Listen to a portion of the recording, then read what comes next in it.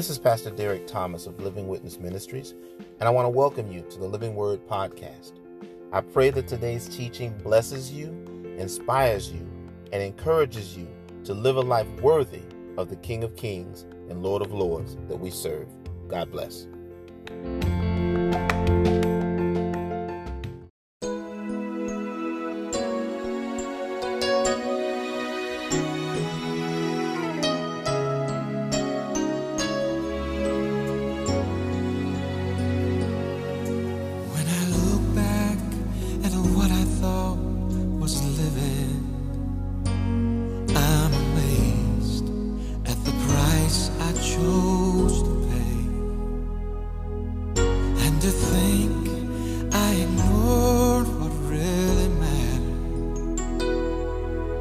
I thought the sacrifice would be too great. When I finally reached the point of giving in, I found the cross was calling even then. Even though it took dying to survive, I never felt so much alive.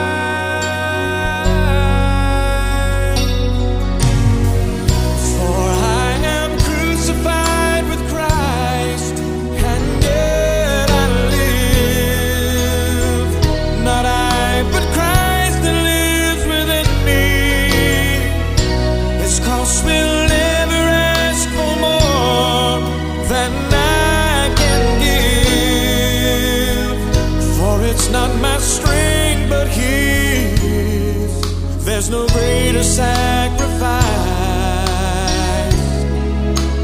for I am crucified with Christ,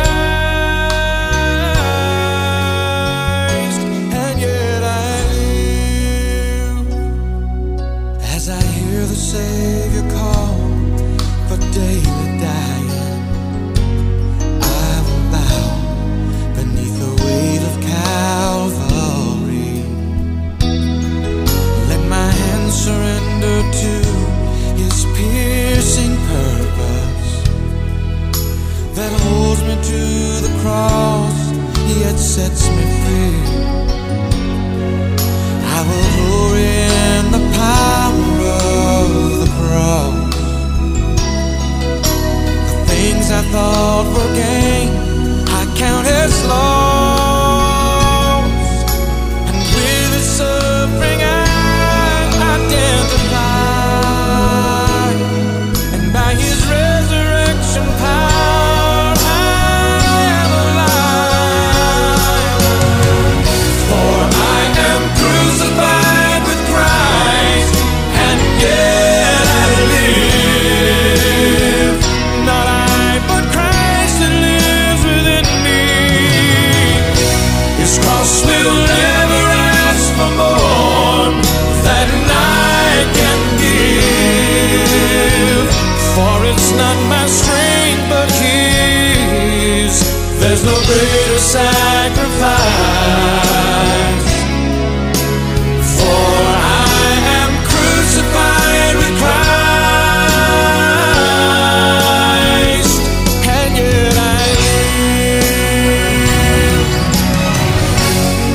And I will offer all I have, so that His cross is not in vain. For I found to live is Christ, and to die is truly gain. For I am crucified with Christ, and yet I live. Not I, but Christ that lives within me. His cross will never ask for more than I can give, for it's not my strength but His.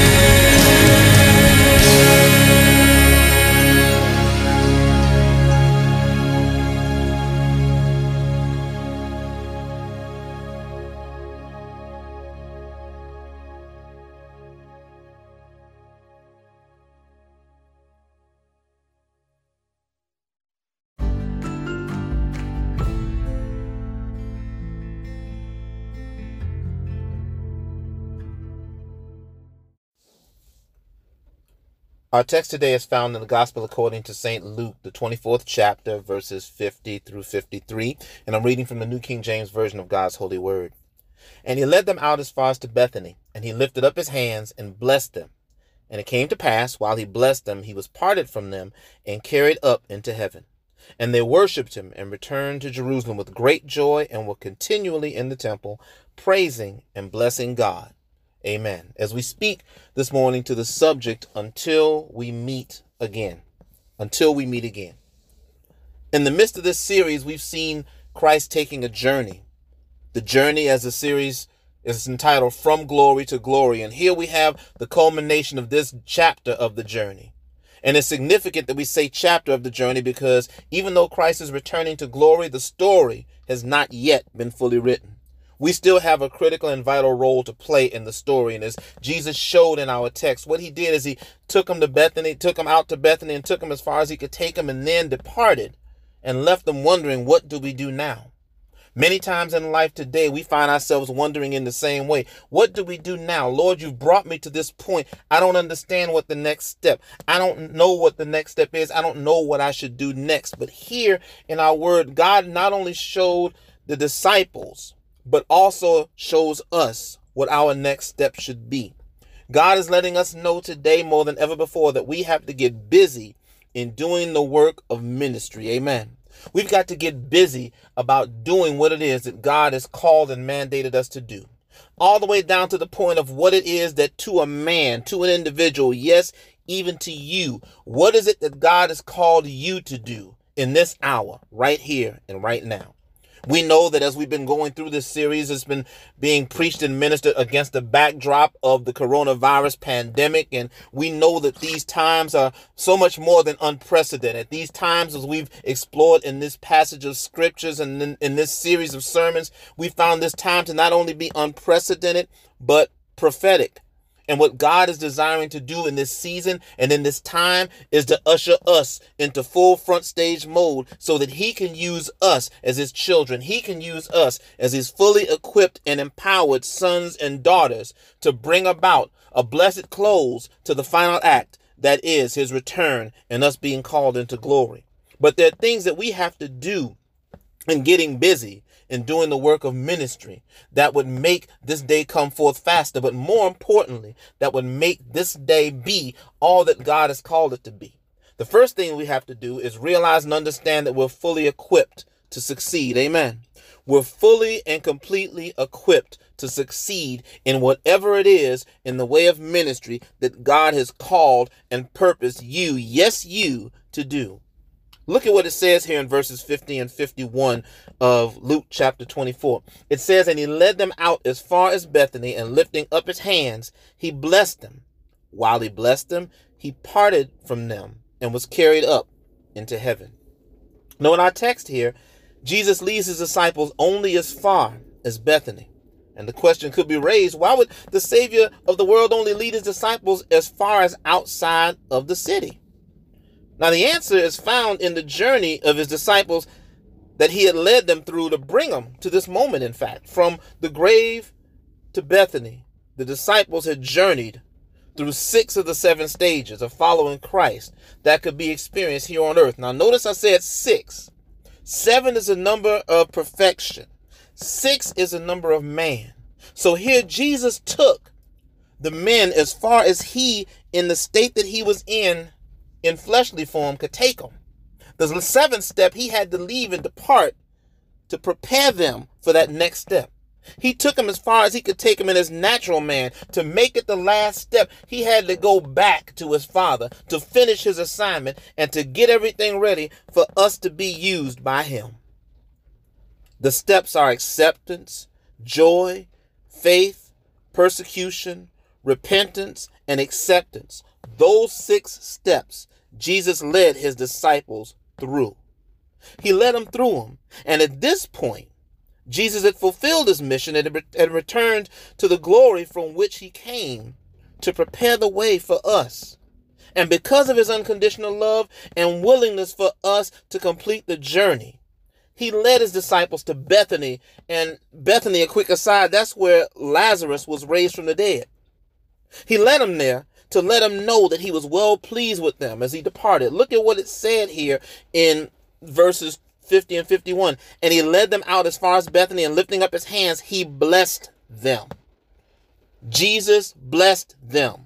The word bless is from a word that literally transliterates into speaking well of or well pleased with. Jesus let them know, I'm well pleased with you. And you might ask the question, well, Pastor, how could Jesus be well pleased with them with all the stuff that they went through and all the places that they messed up? I'm glad you asked me that question. I'm glad you asked me that question, because Jesus, by design, knew that they were going to go through these. Every mess up, every slip up, every miscue, every opportunity missed was a step in the journey. Remember, acceptance, joy, faith, persecution, repentance, and preparation. Those 6 steps our flesh has to go through. Once we accept Jesus Christ as our Lord and Savior, there's joy. Then the joy quickly gives way to the realization that we've got to walk this out by faith and not by sight.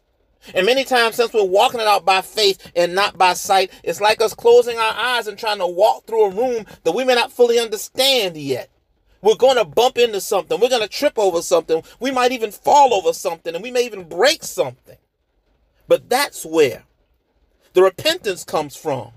Because once God sees and knows that we're heartily sorry and we have no intention of doing it again, he'll bring us back and receive us back unto himself and say that it's a series of tests that you're going through that as we pass is getting us prepared for the next step, prepared for this moment, prepared for this instance where we can be used mightily, prepared so that we can step into doing the work of ministry, prepared so that we can move from the co-pilot seat to the pilot seat. It's so hard when you're in the co-pilot seat, because the co-pilot seat, you want to drive. But when you're in the pilot seat, it's even harder, because when you're in the pilot seat, all the controls are in your hands. And Jesus had to know that they were ready for the controls to be placed into their hands. And through the journey that they went through in preparation, the preparation got them fully equipped. Not only understanding the victories, but even more so understanding the losses, even more so understanding the times that they failed, even more so understanding the times when they missed it, even more so understanding that Jesus is still right there and will receive them back unto himself. The Bible lets us know that a pure heart, that God won't despise a pure heart. And God is calling us to be pure in heart, pure from the standpoint of knowing and understanding that even in times when we miss it, God's amazing grace still allows us to be found in right standing. God's amazing grace still keeps us motivated to do the work that needs to be done. The enemy, though, seeks to dupe us into thinking that our journey ends the moment that we fall prey to sin in our lives. But what we got to do is we got to remember that, like the disciples in our text, Jesus loves us unconditionally, and he's preparing a place for us while we complete our divine assignment in the earth of spreading the good news. In John 14:3, it says, and I go and prepare a place for you. I will come again and take you to myself, that where I am, you may be also. So Jesus had to leave. But Jesus didn't leave us in a quandary. Jesus left us with the understanding that you've been fully equipped. I'm well pleased with you, son. I'm well pleased with you, daughter. I'm well pleased with you, disciple. I'm well pleased with you, because I know that you've gone through the steps. I'm well pleased with you because I know that you've truly accepted me at the heart level. I'm well pleased with you because I know that you understand that the joy of the Lord is your strength. I'm well pleased with you because I know that it's in faith that you walk, and you walk by faith and not by sight. I'm pleased with you because you understand that, yea, though I walk through the valley of the shadow of death, I will fear no evil because you're with me. I'm pleased with you because you know that even in times when you fall prey to sin and you mess up, you can call upon me and I'll still hear you, and I'll still answer you, and I'll still show you great and marvelous works that you know not of. I'm pleased with you because since you've passed all these tests, now you're prepared for what I have for you to do. I'm pleased with you, and you're fully equipped. You have everything that you need. to be all that I've called you to be. That's the clarion call that God is sending out to us today.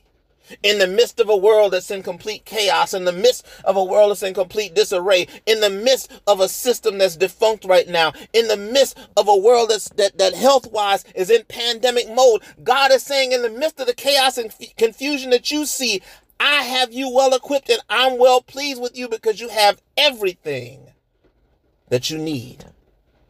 This is why we must remember who we are in Christ and govern ourselves accordingly.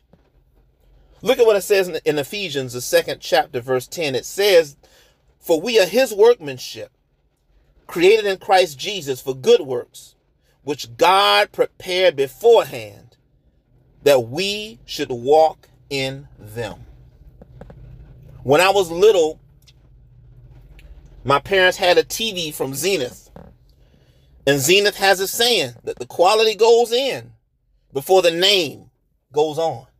And that meant something then, because that meant that the workers and the work that went into play and everybody involved in Zenith, before that TV had the plate put on it that says Zenith, that TV had been researched, that TV had been developed, that TV had been tested, that TV had been tried, that TV had failed some tests, that TV had been misspec'd, that TV had been thrown out, that TV had been given up on, that TV had been gotten off the trash heap and brought back in to be worked on again, so much so that that TV ultimately passed the test, so that after it passed the test and the owner knew that the workmanship in it was such that it could be called by its name, that's when the name went on it. And the owner put the tagline, the quality goes in before the name goes on it, because he knew that what was in it was more than enough to handle anything that could be thrown at it in any household. It was equipped and prepared. It was tested, tried, and true, so that it would be a foundational part of the household, as TVs were in the 60s and 70s. How much more if the world can get the concept with a TV, how much more do we as God's children, the ones who bear the name of Jesus Christ as Christians, how much more do we need to grasp the concept? But more importantly, how much more do we need to walk in the fullness of the power and the anointing and the capacity that comes with us understanding that the quality went in us through this process before the name of Christ was placed upon us and our names written in the Lamb's book of life. God did it for a purpose. It was part of his divine plan. He knew each and every one of us before we were a twinkle in our parents' eye. He knows everything there is to know about us. He knows the number of hairs on our heads. He knows the number of beats in our hearts. He knows the number of breaths in our bodies. He knows every work that we're going to do, good and bad. Yet he loves us anyway with an everlasting love. And he loves us with an everlasting love because he's like, I'm going away to prepare a place for you. But don't be sad with me going away. Don't be sad, because it's not goodbye. It's till later. It's until we meet again, because I'm going to see you again. But in the meantime, what I need you to understand is that you're not alone, because I've not left you. In detail in Matthew, it says, I'll never leave you and forsake you. I'll be with you always, even until the end of the age. I'm with you. I'm inside of you because the essence of who you are has been drawn from me.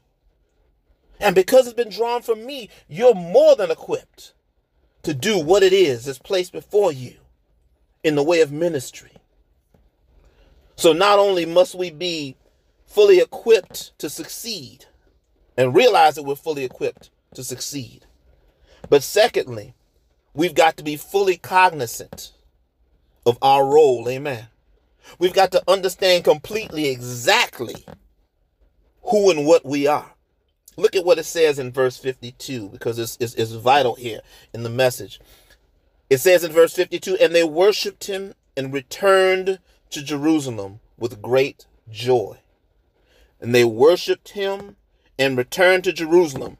Here's the kicker phrase: with great joy. In our text, the separation of Jesus from the disciples at this moment brought the revelation to the disciples that Christ does in fact live and is in fact the Son of God. Now, this is significant because until this moment, the disciples had their Lord with them. But now they're faced with the realization that they now are the carriers of the gospel of Jesus Christ, and they're partakers of his grace. In addition to that, the disciples entered into the last stage of following Christ. Remember, I said there was seven stages, and we've talked about 6 of them. But here is where the 7th stage, here is where the next part, here is where the postscript comes after what the world sees as a closing act. That 7th stage that brings us from the imperfection of man into the perfection of God through Christ is expectation. Amen. He did all these things and took us through all these paces to get us prepared so that we could expect to do something else. He got us prepared to expect to go where he is because we've gone through everything he's gone through. The word says that Jesus was tempted at every point as we were. The only difference between us and him is that he didn't sin. But he met us at the point of sin so that he could be acquainted with sin and understand what sin was, but show that there was a more excellent way, as Hebrews said, above and beyond sin in every circumstance. And because he's met us in every circumstance as sinless in the midst of our sin, he's given us an understanding that even in the midst of our sin, we can find the way because Jesus Christ indeed is the way and the truth and the life. And it's in that instant, as Jesus was departing, that like the Holy Spirit ascending upon him at his baptism, the reality and revelation that came from the Holy Spirit fell upon them. And it was captured in the phrase, with great joy. Because they had great joy in the revelation and understanding that now they're the carriers of the good news. Now they're partakers of his grace. Now they understand that we really can do this thing because we don't have to be undefeated to be a champion. We don't have to be without losses to be the victors. We understand that the defeats bring forth character, and the defeat is not something that we should be striving for because within the defeats, we gain more and more confidence in knowing that we can do all things through Christ, which strengthens us, because at every point of defeat, Jesus was right there with him. At every point of defeat in the natural, Jesus was right there. When Peter denied him 3 times, Jesus saw the whole thing. When Peter ran away and wept bitterly, he just thought that that was the end. But when Jesus saw him again, he restored him all 3 times. For every time that he denied him, he asked him if he loved him. Jesus reaffirmed the love in Peter and that he had for Peter by making Peter declare and decree that in fact Jesus did love Peter. And every time he did it, it undid the sin that was done. It undid the wrong that was done. It undid the misgivings and misdoing that it was done. And that's what God desires us to understand today. There are going to be times that as victors and as champions in this walk, because I'm here to let you know that we do win. In case you didn't see the end of the story, spoiler alert, we win. It says right in Revelation that we win. But we have to understand that in getting to that victory, we're going to go through some things. We might lose a battle here and there. We might misstep here or there. We might blow it here or there. But we need to know that even in the midst of our blowing it, even in the midst of our missing it and messing up, God's love is so great and so expansive that it gives us the drive and the desire to keep pressing, because no matter where we are, his love will come and find us. It'll come and reach us. It'll come and put its arms around us and pull us back and draw us back and remind us that we're his. And because we're his and we've been bought with a price, that he's going to love us with an everlasting love. And all he desires us to do is do likewise with our brothers and our sisters.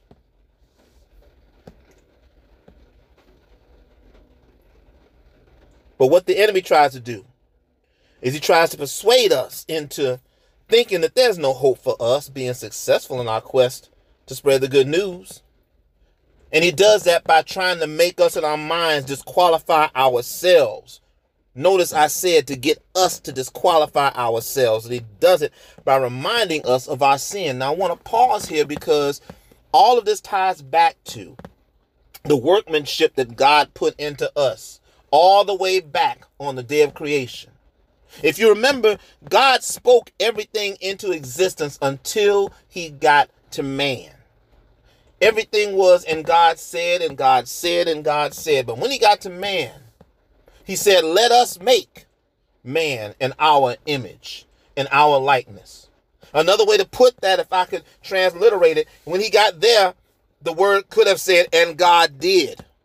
God put his hands on us. He put his hands on us. The workmanship literally started in God's hands. So if the workmanship literally started in God's hands, we have divinity all over us, literally, because God's hands were all over us from the point of creation. So because God's hands were all over us from the inception and point of creation, there's no way that God can hate us. There's no way that God can throw us away, provided we're striving to be in right standing with him. And what God wants us to realize is that what I hate is not you. I don't hate you. I love you with an everlasting love. It's the sin, it's what's in you that I hate. I poured a drink one time at home.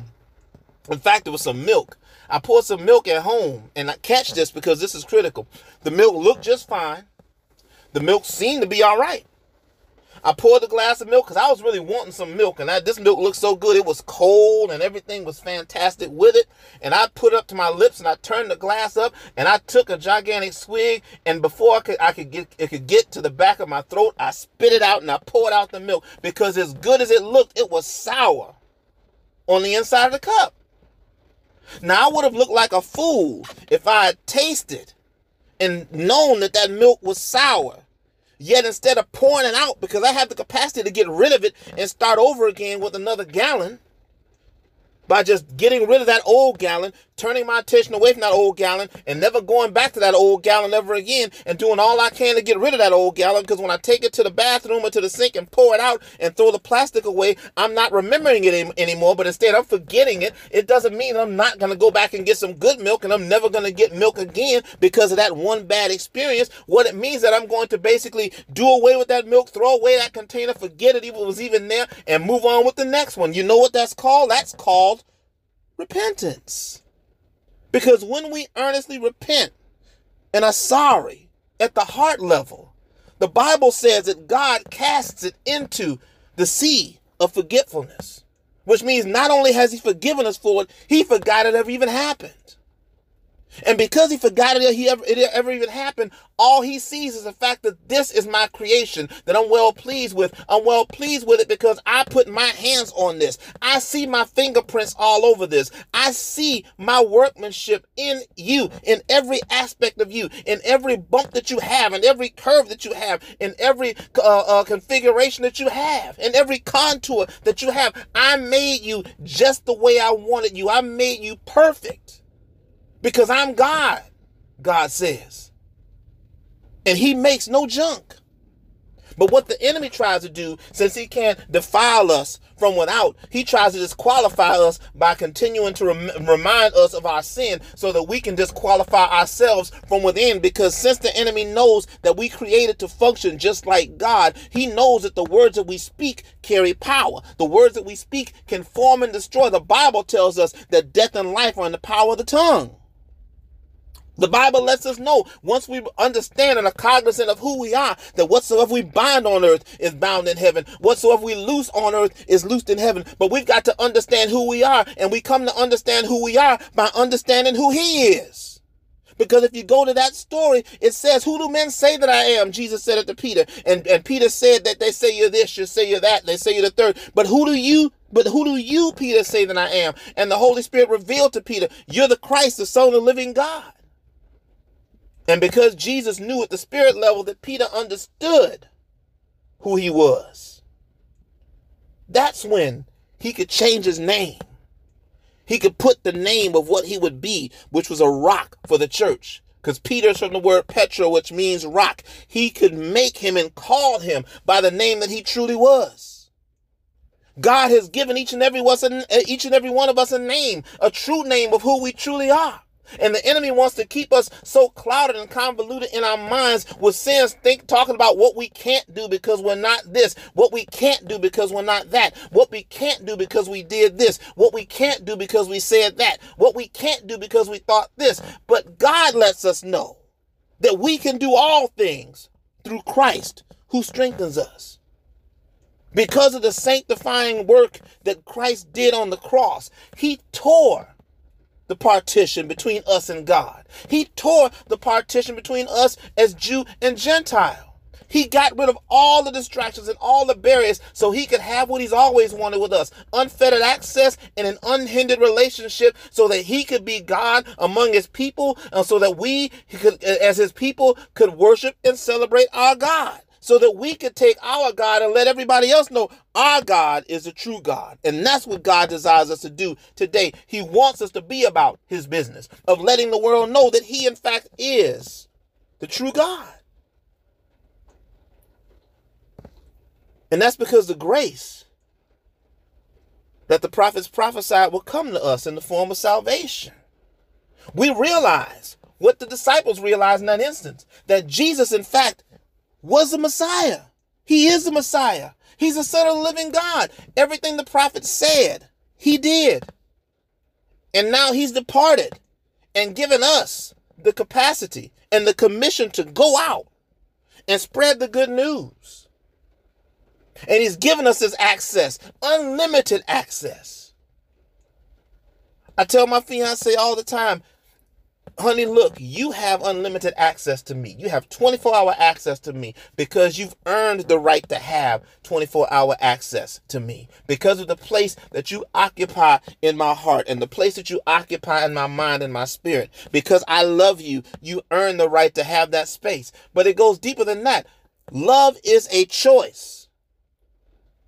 Love is not butterflies in your stomach. Love is not heart skipping a beat when you hear that name. Love is not getting flustered and getting hot flashes when they're nearby. Love is not any of those things. Those things are aspects of what love can be. But love fundamentally is a choice. And because Jesus made the choice to get up off the throne in heaven, to put aside his deity, to put on flesh, to come here, to live among us, to give us an example, and then to sacrificially die, making the choice to do these things without fighting back, so that we might have the right to be grafted back into the family because we blew it.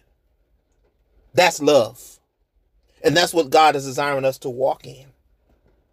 Look at what it says here in Romans 5, verses 2 through 5. It says, through him, we have also obtained access by faith into this grace in which we stand, and we rejoice in hope of the glory of God.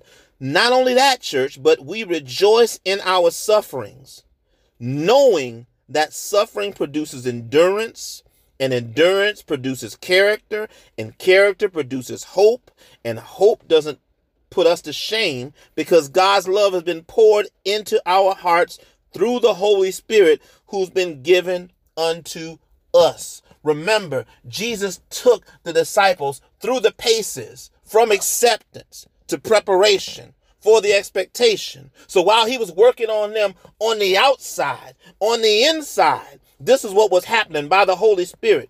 By the Holy Spirit, the suffering was producing the endurance. The endurance was producing the character. The character was producing the hope. And the hope was having them left so that they would not be put to shame, but instead, on the inside, they'd be ready. So when on the outside, they reached where the inside was already at, they could then stand in full authority, expecting God to come back to take what belongs to him, which is us, through his son, Jesus Christ. And our job in the meantime is to go out and let everybody know that we can find in the world, hey, there's a better way and there's a better place for you that's being prepared. It's being built and made for you, but you're not going to see it if you allow the enemy to keep disqualifying you, because every time he gets you to agree with him, that's disqualifying you. But the blessing is that as we repent, we can undo everything that we've done. Just like Peter undid what was done, using the same mouth that he used to put him in that situation. We have a thing at work that our reps do. It's called sentiment. And what sentiment is, because we've moved to the phones now in light of the pandemic, sentiment is the words that you speak. I call it the words at work.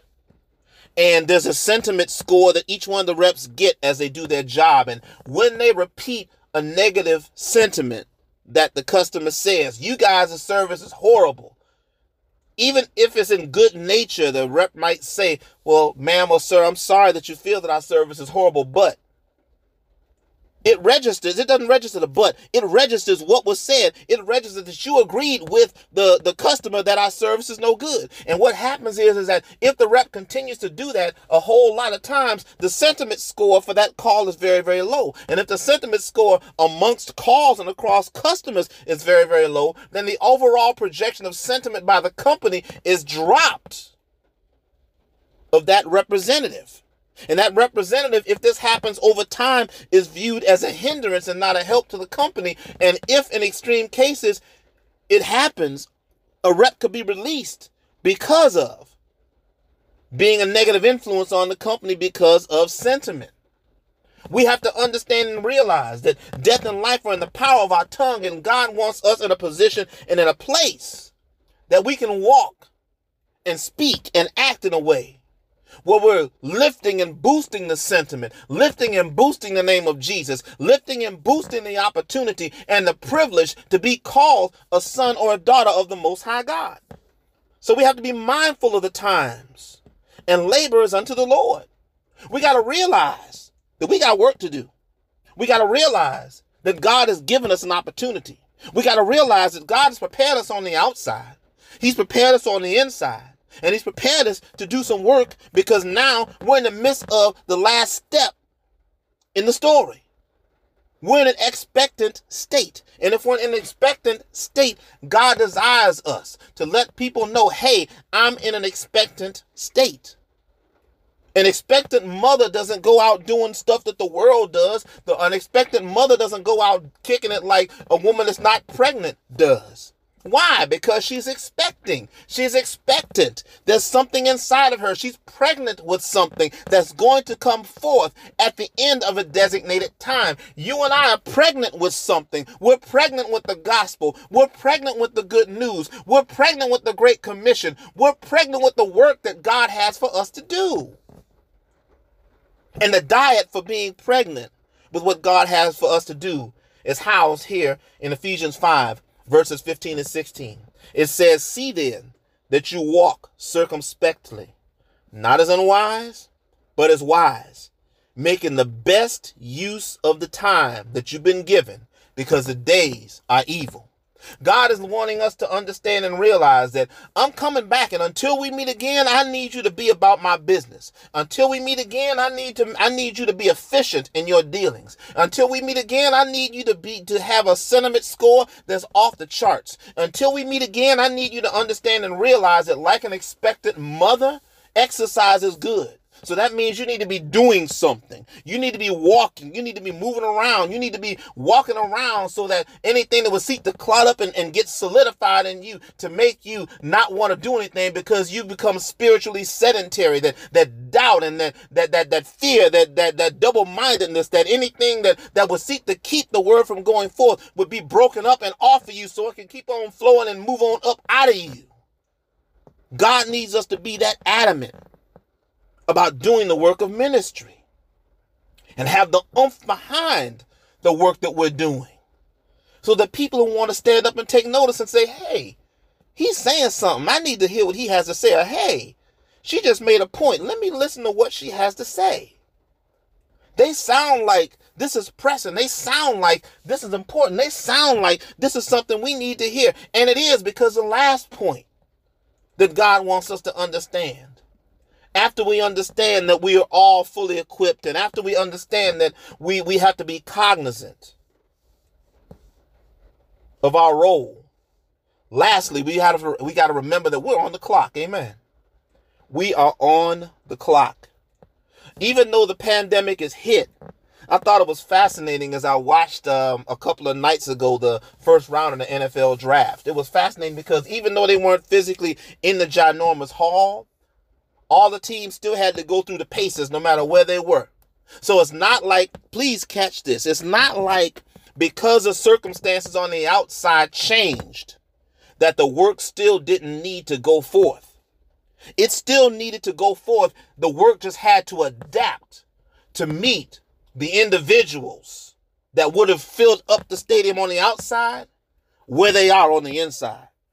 God needs us to be just as pliable and just as adaptable as it pertains to the word of God. He needs us to understand and realize and know that he has work for us to do. And even though the game on the outside has changed, the end game is still the same. And that's winning souls. Look at what it says in verse 53, and I'm almost done. It says in verse 53, and were continually in the temple blessing God. The highlighted word there is continually, ongoing. In our text here, the disciples returned to Jerusalem with a new sense of purpose in executing their Great Commission. They knew now that they were worthy, and they knew that they weren't alone. Yet the remaining unknown became the driving force for the maintenance of their spiritual sense of urgency. And that great unknown is when.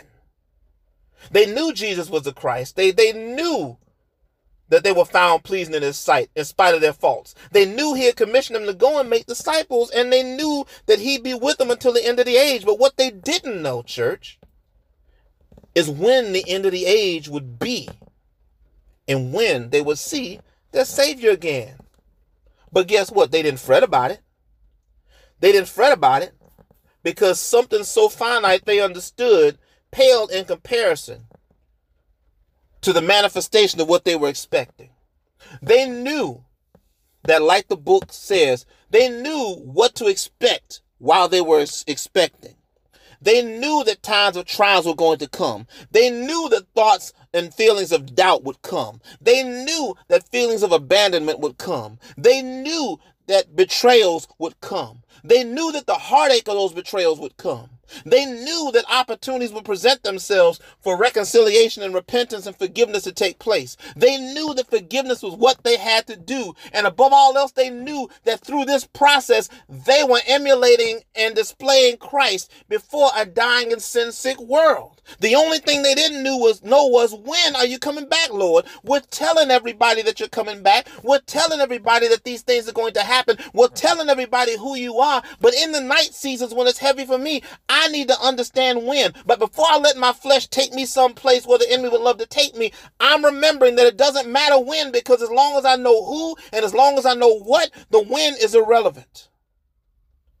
Because as long as I'm on the side of the who, doing the what that I've been called to do, I'm going to win. They didn't fret about it.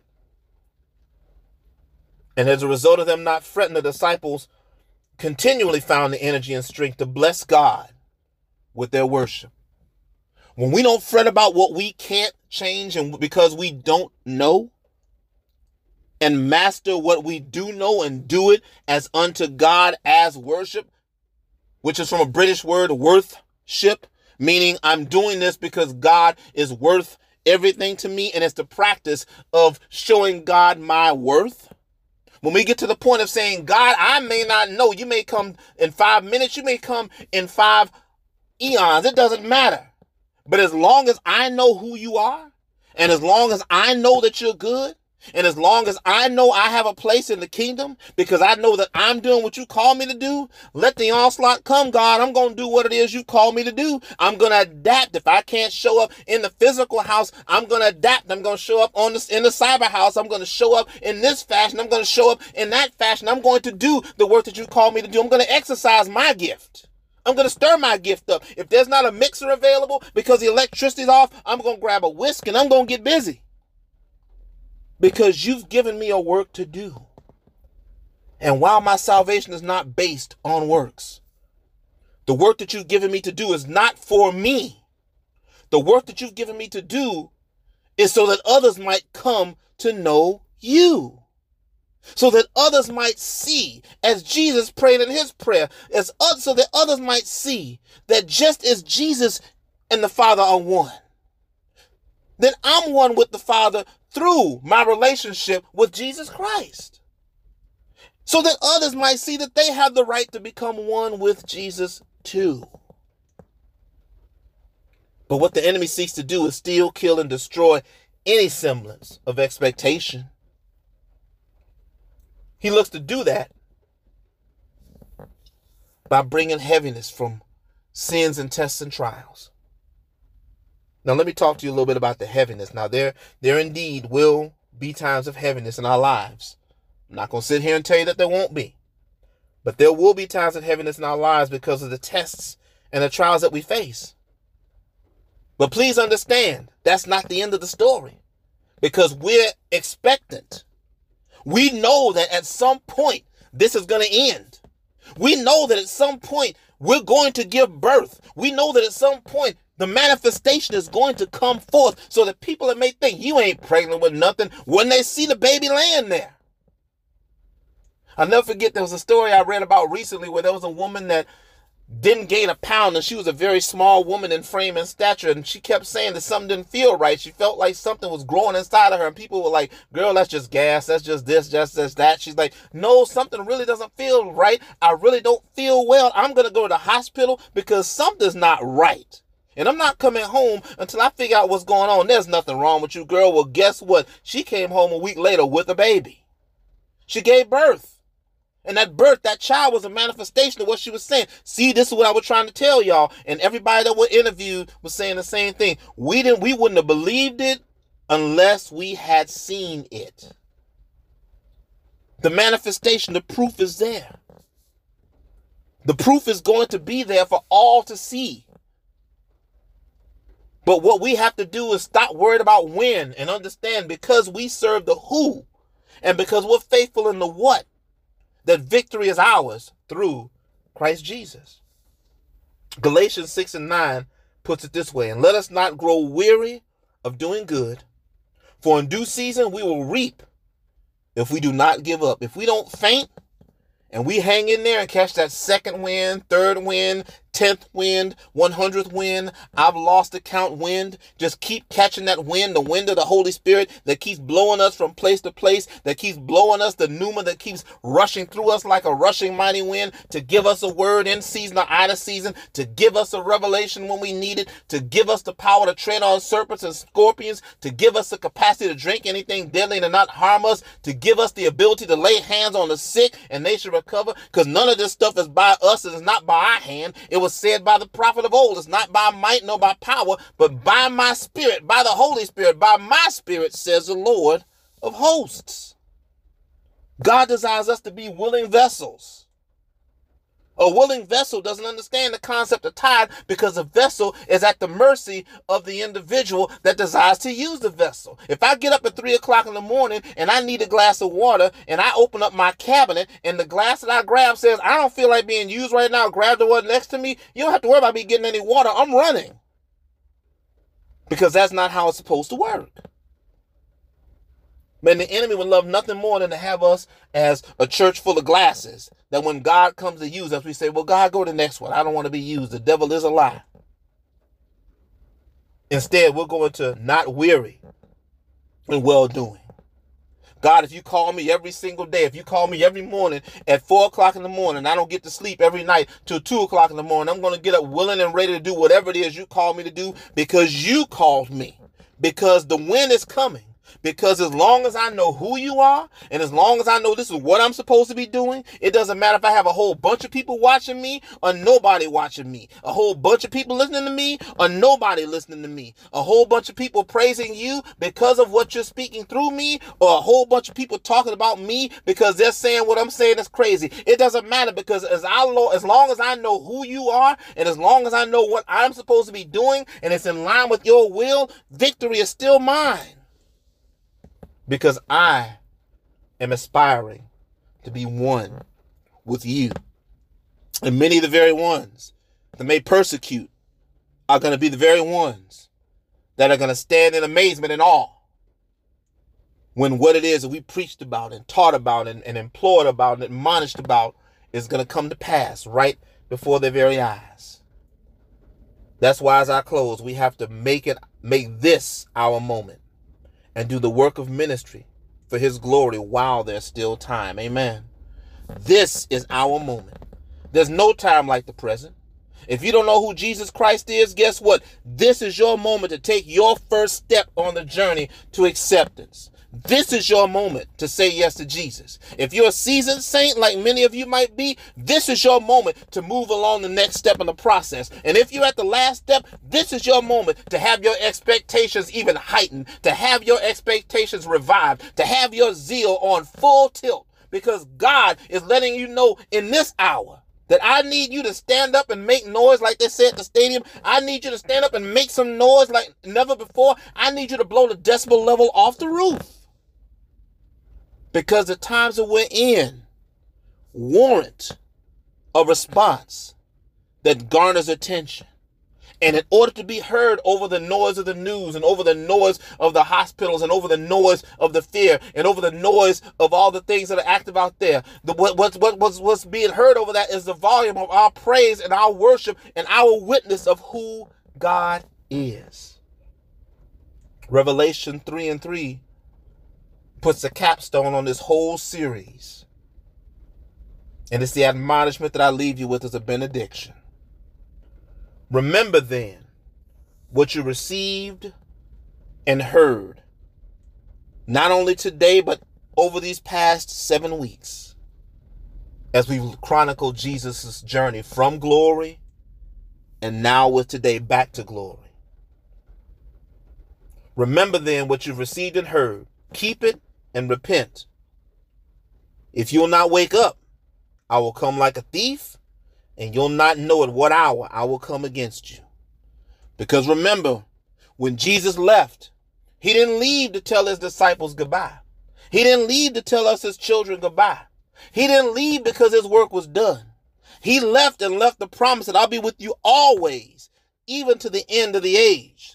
The way he's with us now is he's away preparing a place for us. But he's coming, as the word says, to receive us unto himself. And we've got to be found ready, because if we're not found ready and we're not repentant, he's going to come like a thief in the night and take everything from us, our loved ones, our very lives.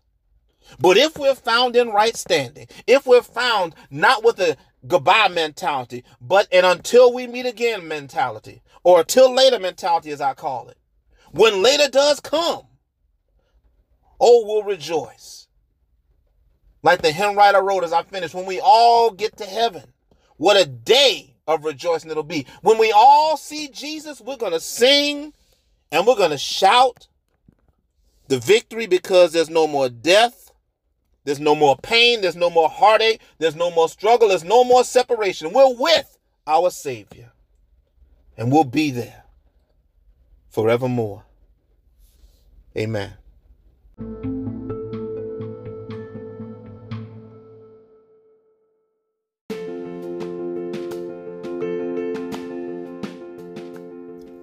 I pray that you were blessed by today's word.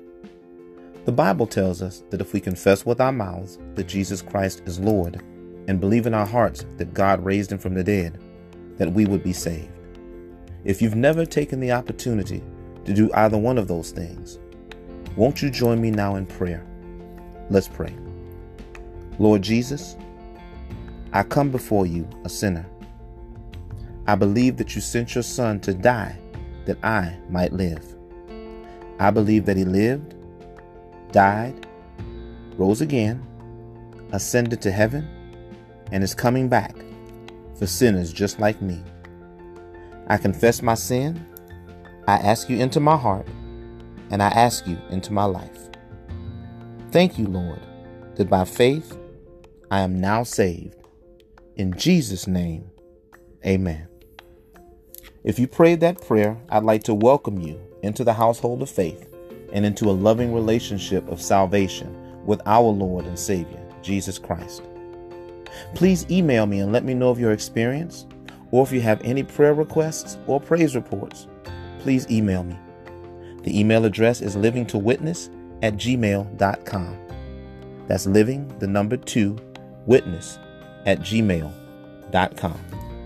Until next time, this is Pastor Derek Thomas, encouraging you to live your life as a living witness.